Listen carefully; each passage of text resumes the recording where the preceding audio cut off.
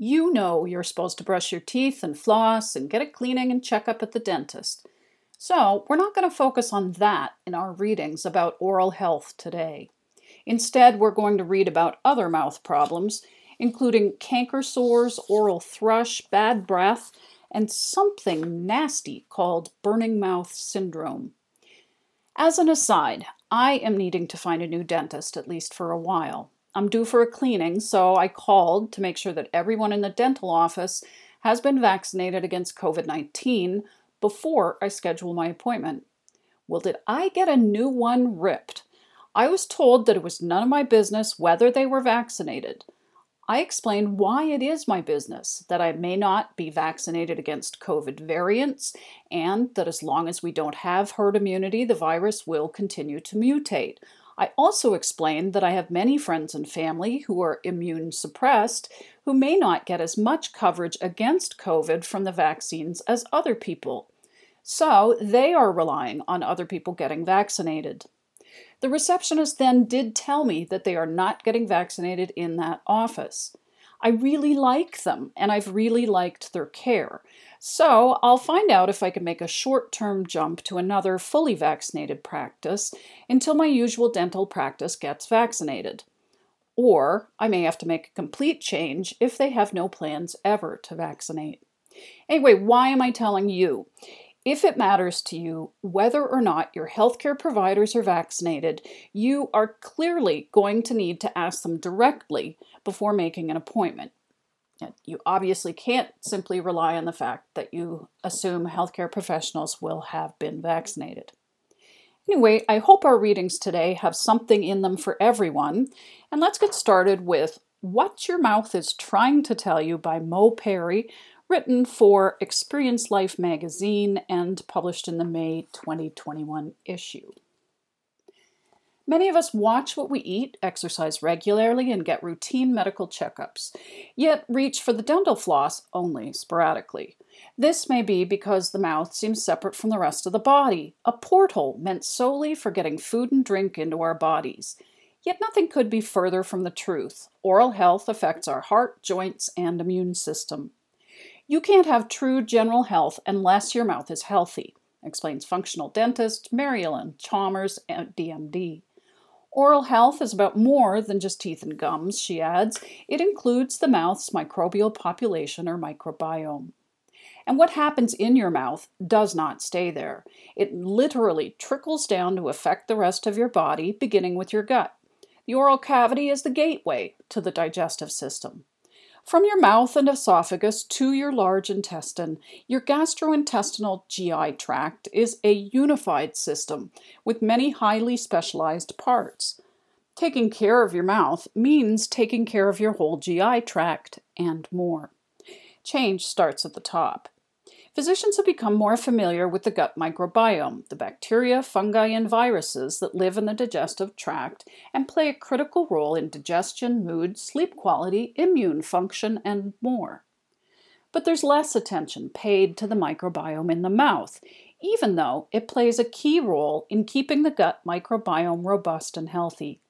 The oral microbiome seeds the gut microbiome, explains family and sleep medicine dentist Mark Burhen, DDS. We swallow about 1 liter to 1.5 liters of saliva daily, containing trillions of bugs. This means every time we swallow, we shower the GI tract, particularly the small and large intestines, with microbes from our mouths. This may sound threatening since decades of mouthwash and toothpaste commercials have portrayed mouth bacteria as evil microscopic goblins we must eradicate. But it's the opposite. Just as diversity in the gut microbiome supports overall health, hosting a variety of friendly bugs in our mouths is far healthier than wiping them out. The strategy for the future, in this great age of understanding the microbiome, is to promote and nourish your good bugs instead of trying to kill the bad ones, notes integrative and functional medicine researcher Cass Nelson-Dooley, MS, in Heal Your Oral Microbiome. It turns out the beneficial microbes in our mouths are far better at protecting us from pathogens and bad bugs than even the strongest mouthwash. They do this while helping to regulate the immune response, and they may even create chemicals that contribute to lower blood pressure. Instead of banishing them, we should be throwing them a parade. If the bacteria in our mouths lack diversity, harmful strains can begin to take over and create oral dysbiosis, explains Burhan. These harmful bacteria can then cascade down and cause an imbalance in gut bacteria, also known as gut dysbiosis. We know that the mouth and the gut are linked, he says. Oral dysbiosis can impact gut dysbiosis. This can lead to problems such as inflammatory bowel disease, or IBD. Interestingly, people with IBD are more likely to have periodontal disease and inflamed gums. Nelson Dooley points out striking similarities between the two conditions, including an imbalanced microbiome, damage to the lining, and altered immune responses, suggesting that the link between the two is a strong one. Many dentists don't consider the oral microbiome's health, but some have begun to take a different view.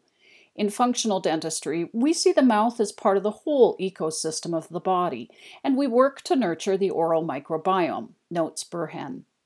The functional medicine tenets of oral hygiene include many familiar elements: brushing and flossing, avoiding refined sugar, and getting regular dental cleanings.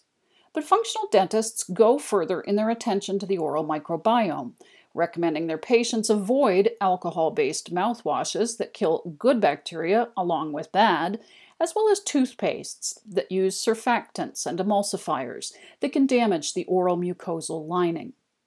Functional dentists also stress the importance of diet and nutrition in promoting a healthy oral microbiome. Vitamins A, D, and K2 are particularly important for healthy teeth. Chewing whole fibrous foods helps keep jaw muscles strong and toned. Tongue scraping, removing the film that accumulates overnight with a metal scraper, can help prevent cavities and bad breath while improving digestion and immune function. And breathing through the nose instead of the mouth is also critical, both for proper jaw development and nurturing the oral microbiome. Like functional medicine, functional dentistry addresses the imbalances at the root of symptoms. Proponents believe it could be a game changer for global health. One could argue that tooth decay and periodontal disease are some of the most common chronic diseases worldwide, notes Chalmers. We need a different foundation and modality to address the root causes of these problems.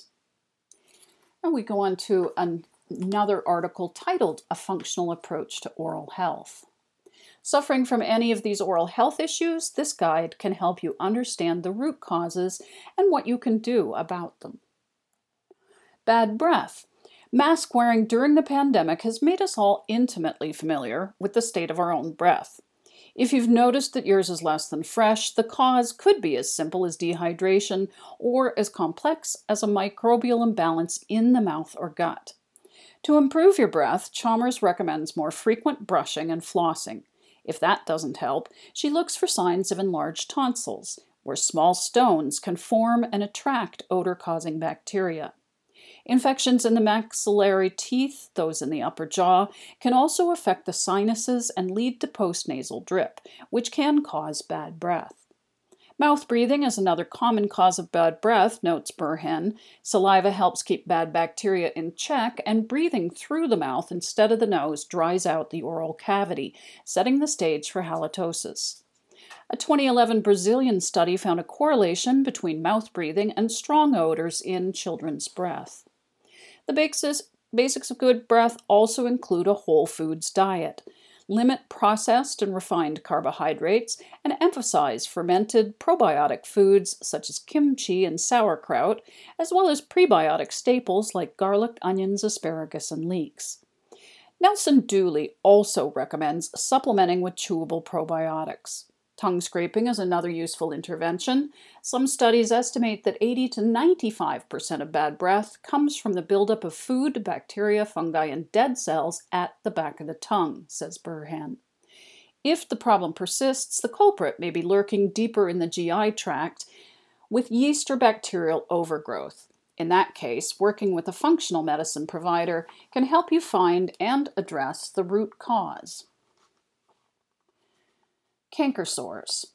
These small ulcers on the soft tissues of the mouth or on the gums aren't contagious, unlike cold sores, but they can make eating and talking uncomfortable.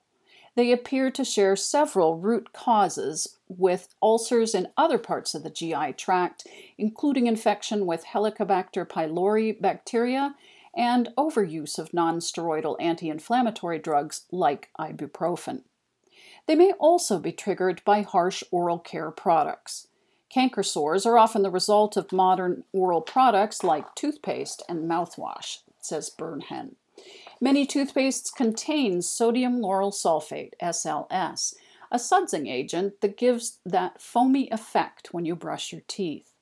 That foamy feeling might feel good, but SLS actually strips away the protective lining of the mouth, he explains. I can tell when my patients are using a toothpaste with SLS in it because of the sloughing of cheek cells. It's one of the most recognizable conditions in the mouth. Studies have shown that using an SLS-free toothpaste can decrease the frequency of canker sores. Food intolerances are another common culprit. With ulcers, I always think about irritation from food sensitivities, says Nelson Dooley. She recommends eliminating gluten from the diet, as well as getting enough amino acids, micronutrients, and essential vitamins and minerals to support the health of mouth tissue. Lingering mouth sores. Mouth sores, or lesions that take a long time to heal, are more concerning than canker sores, says Chalmers. Any that linger for more than a few weeks may need to be biopsied to rule out oropharyngeal cancer. The cause, though, is usually less worrying and easier to address. Metals in fillings and bridges can contribute to mouth sores, particularly when two different metals interact, as with gold bridges and mercury fillings. When there are dissimilar metals with different electric potentials, that can set up reactivity and release metal ions that the body can absorb, explains Chalmers. In some cases, removing just one of the metals can be enough to temper mouth sores and irritation. Burhan adds that alcohol-based mouthwash breaks down cell walls of the mouth's mucosal lining, predisposing you to viral outbreaks, such as cold sores caused by the herpes simplex virus, HSV. Most of us have these viruses in our mouths, but they don't necessarily lead to outbreaks unless we're disinfecting the mouth with caustic ingredients that cause dysbiosis. Patterned or fissured tongue. Deep grooves or fissures on the top of the tongue can be a sign of gut disturbance, says Chalmers.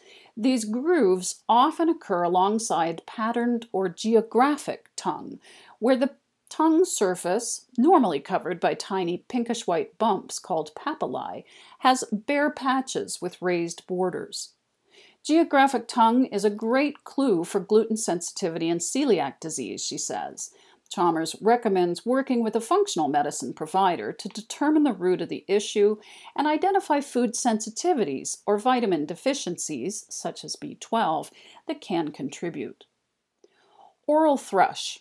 Also known as oral candidiasis, oral thrush is caused by an overgrowth of yeast in the mouth. It's most commonly found in babies and cancer patients, but others can get it too. Candida albicans is the most common fungus in the oral microbiome. When it grows to unhealthy levels, it can form white or yellow patches of bumps on the tongue, inner cheeks, gums, or lips. Root causes include a high-sugar diet, antibiotic use, and mouth breathing, says Burhan. If high candida is a problem in the mouth or in the gut, you can lower it by cutting foods out of your diet that are high in fungus, such as bread, cheese, beer, corn, and nuts, explains Nelson Dooley. An anti-candida diet minimizes sugar, starch, mushrooms, and vinegar. Studies also show that Saccharomyces boulardii, a probiotic yeast that can be taken as a supplement, is effective in combating candida overgrowth. Gum inflammation, recession, and disease. Gums that bleed occasionally may indicate a slight microbial imbalance that can be addressed by a dentist via routine cleaning and a redoubled commitment to flossing and brushing. But Stephen Lin, DDS, author of The Dental Diet, suggests that bleeding gums alongside consistent hygiene may be the first sign that your body is experiencing excess inflammation. When the gums begin to recede, this can create pockets between gums and teeth where bacteria can accumulate. Eventually, the tissue and bone of the teeth and gums can be damaged, ultimately leading to tooth loss. With gum recession, we look to see if it's happening in the presence of inflammation, explains Chalmers. If there's no evidence of inflammation, the recession could be the result of orthodontic treatment or structural issues with the bite. If there is inflammation, it might be a result of pathogenic bacteria burrowing into the gums and causing gum disease. Cytokines are released by the immune system as it battles pathogenic bacteria, says Burhen. The inflammatory response melts away your gum tissue, a disadvantage of the complexity of our immune system. Regular dental cleanings are your best first defense against the bacteria-laden plaque that commonly irritates gum tissue and can cause it to recede. For more persistent bacterial issues, some dentists use tools such as diode lasers and ozone therapy, cleaning the periodontal pockets with ozonated water or concentrated ozone gas. This can help eliminate pathogenic bacteria in the gums. These treatments can also disrupt the biofilms that bacteria create to protect themselves from sterilizing mouthwash. Nelson Dooley notes that even stress can contribute to tissue loss in the gums and elsewhere. Cortisol is a wear and tear hormone. It's hard to build healthy tissue in a chronic stress state. To take care of your gums, brush gently with a soft toothbrush. Avoid harsh oral products, get routine cleanings, breathe through your nose as much as possible. Look into possible gluten sensitivity. Eat a diet rich in vitamins A and K2, as well as calcium and magnesium. Investigate laser or ozone therapy, which can eliminate pathogens in the gums that scaling or cleaning can miss. And lastly, manage stress. And that was written by Mo Perry in Experience Life. We have time, luckily, to go on to a very long title here. This is I Have Burning Mouth Syndrome, and it's even worse than it sounds. This was written by Juliet James for HuffPost, and it was published on May 3rd, 2021. Let's begin with burning mouth syndrome. It's a crisp October afternoon, the kind of autumnal day I typically love. But I'm sitting in my doctor's office after a week of inexplicable, excruciating mouth pain. It feels like I've scorched my tongue on a hot drink, but I haven't. My doctor ultimately diagnoses me with thrush. This feels wrong to me. I've seen a lot of thrush, having worked with infants for years. My mouth looks completely normal. Still, I fill the antifungal he prescribes and take it. The pain is endless. The medication isn't helping. So I go into research mode. A month passes and I'm still miserable, but I'm also armed with a theory, so I return to my doctor. I tell him that I think it's burning mouth syndrome, or BMS, sometimes referred to as glossidynia. In the U.S., it's estimated that less than 20,000 cases are diagnosed per year. There are two forms of the condition: primary, in which no underlying cause can be determined, and secondary, in which there's another condition or medication that causes it. There is still nothing obviously wrong with my tongue, but the pain gets so intense that I sometimes find it hard to sleep at night. Water tastes like soap. The first time I noticed this, I think my dishwasher hasn't rinsed the dishes properly. But I change glasses and still taste soap. I try bottled water to no avail. The taste varies. Some water sources taste more metallic than others, but always, in the end, there is at least a faint taste of soap. I explain all of this to my doctor, and while he admits that he's not very familiar with the condition, it sounds plausible. He agrees that after this long plus treatment, it's not thrush. After about 6 weeks, the pain finally goes away, and I foolishly think that whatever it was, it's over. A few weeks later, though, I wake up to discover it is back with a vengeance. Eventually, I will stop having these periods of remission. The condition becomes relentless. It still behaves cyclically. It starts off with intense burning pain. Eventually, one side of my tongue, always the same spot, always on the right, will begin to hurt intensely, as if I'd badly bitten it recently. Then at the end of a cycle, my tongue feels super smooth, as if I have no more taste buds on it. This is when the pain will be the lowest, but it's still not entirely gone. After 18 months of misery, my dentist will formally diagnose the condition. It's not uncommon for a diagnosis to come from a dentist. They see more BMS patients than most doctors do. It's nice to have a formal diagnosis, but I soon realize it doesn't much matter. There's no cure. There isn't really even a treatment. I'm advised to avoid acidic and spicy foods, the very foods that will tend to taste the best as this progresses. Oragel is sometimes the only thing that offers enough relief, albeit temporary, to let me fall asleep or talk or eat. I try all sorts of mouthwashes, but the most they offer is a numbing effect similar to Oragel, and ironically, many of them burn too much to be worth it. Brushing my teeth becomes a major challenge. Toothpaste burns, but even a wet toothbrush with nothing on it intensifies the pain. I begin to dread returning to the dentist after I'm fully vaccinated against COVID-19 because I know that things in my mouth will not be good. Eating becomes a nightmare. I never know what something will taste like from day to day, sometimes even within the course of a single day. One day I'm eating a sandwich and realize it tastes like fish. It's ham and cheddar with mayo. So this is rather disconcerting. It takes some experimenting to realize that the ham and mayo combo is causing this fishy flavor. Either food alone or with other foods tastes fine.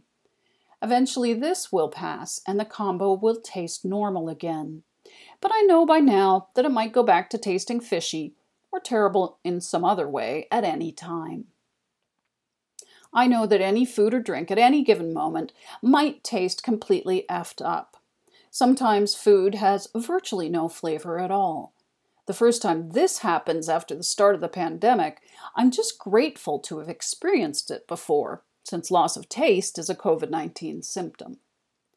Everything involving my mouth becomes painful. Talking, eating, sometimes even drinking. The pain is often really bad in the mornings, since I suffer from serious dry mouth, thanks to my psych meds, and overnight my mouth can get so dry that my throat is sore. While dry mouth and some meds can be a trigger for secondary BMS, it seems unlikely in my case, since I've had dry mouth for well over a decade. The most likely explanation is that I have Hashimoto's disease, an autoimmune condition where your body attacks your thyroid. It did not respond well to the gastric sleeve surgery I had in March 2018, and my thyroid levels have been effed up ever since. Hypothyroidism can be a trigger for BMS.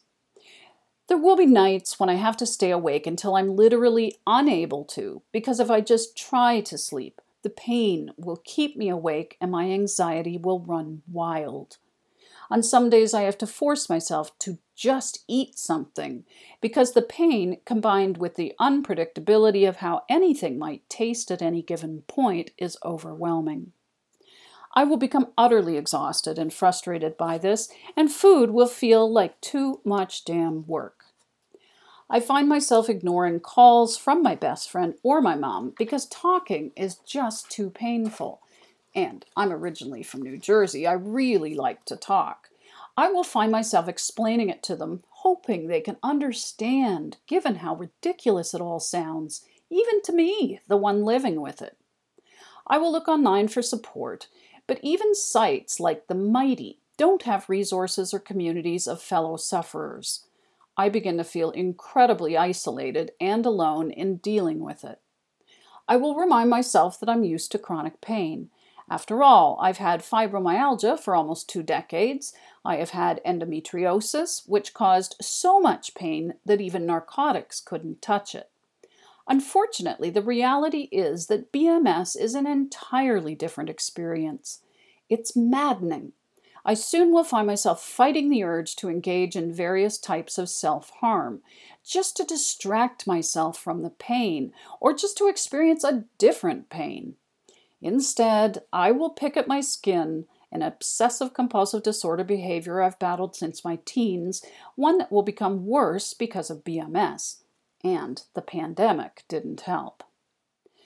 I find myself experiencing suicidal ideation for the first time in a very long time. Thankfully, I won't become actively suicidal, but I will think about it. I don't want to die, but at the same time, on some truly bad nights, I find myself thinking that death would mean the pain is gone. There are times when that doesn't seem like such a terrible trade-off. I realized that I lived with fibro pain for probably a decade before I ever felt that way. BMS took me to that dark place in less than 6 months. As I write this, it's been almost 30 months of living with BMS, which I wish I could say it's gone, that I found something to treat it, that it's better. The most I can say is that I've adjusted. There are days when the pain is really bad or things taste especially weird or bad, and I just want to cry from the frustration. My thyroid is still screwed up. I'm hoping my most recent medication adjustment will be the one, and that it will finally stabilize for more than 5 minutes. Maybe, I dare to hope, if that happens, the BMS will just go away as quickly as it came on. But other times, that hope is too much to allow. The pandemic has helped with perspective in terms of suicidal thoughts. It's made me much more aware that I don't want to die, that there's too much I still want to do. So I fight through my darkest moments. I keep going. Wow, that really sounds incredibly difficult. I thank you for tuning in to Sound Body today. Stay well, and please come back next week for more healthy living ideas.